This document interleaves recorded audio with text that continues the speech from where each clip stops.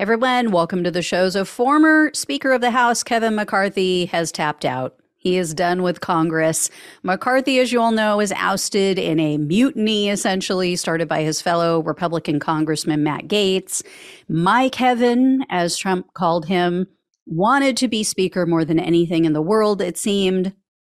He humiliated himself through about 10 House votes. He twisted himself into pretzels, trying to appease all of the factions of the party, including mostly the crazy caucus.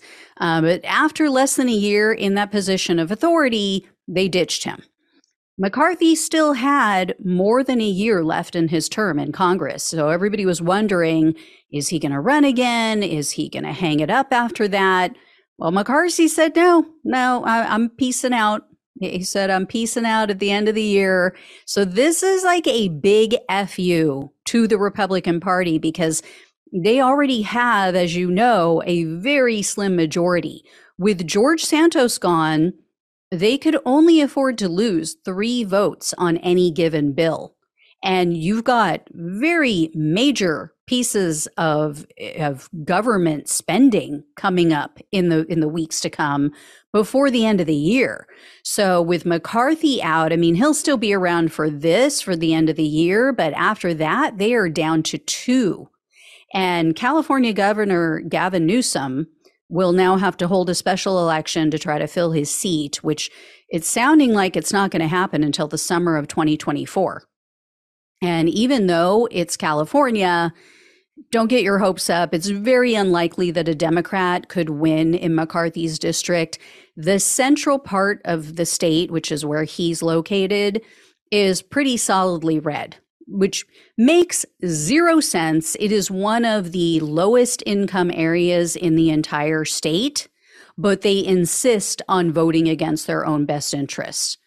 It's bizarre. I mean, it is the most working class area of California, and they keep voting for people who keep giving their tax dollars to the wealthy and want to get rid of unions and want to suppress the minimum wage and undermine worker power. I mean, it is unreal. Anyway, it appears that McCarthy is just the latest MAGA casualty, just another Republican who kissed the ring. He capitulated to Trump, and then he ends up thrown under the Trump train. You know, apparently they had it out recently about why Trump didn't step up and try to help him when they were forcing him out of the speakership. Kevin, please tell us what regret tastes like. Does it have a flavor? Is it pungent? Does it taste like grape? I like grape. Maybe it wouldn't. Tastes like a snozberry. But anyway, who knows? Maybe McCarthy will pull a George Santos. Maybe, he's going to go all Santos on his former colleagues and help destroy the mothership. One can hope, one can dream. We'll see.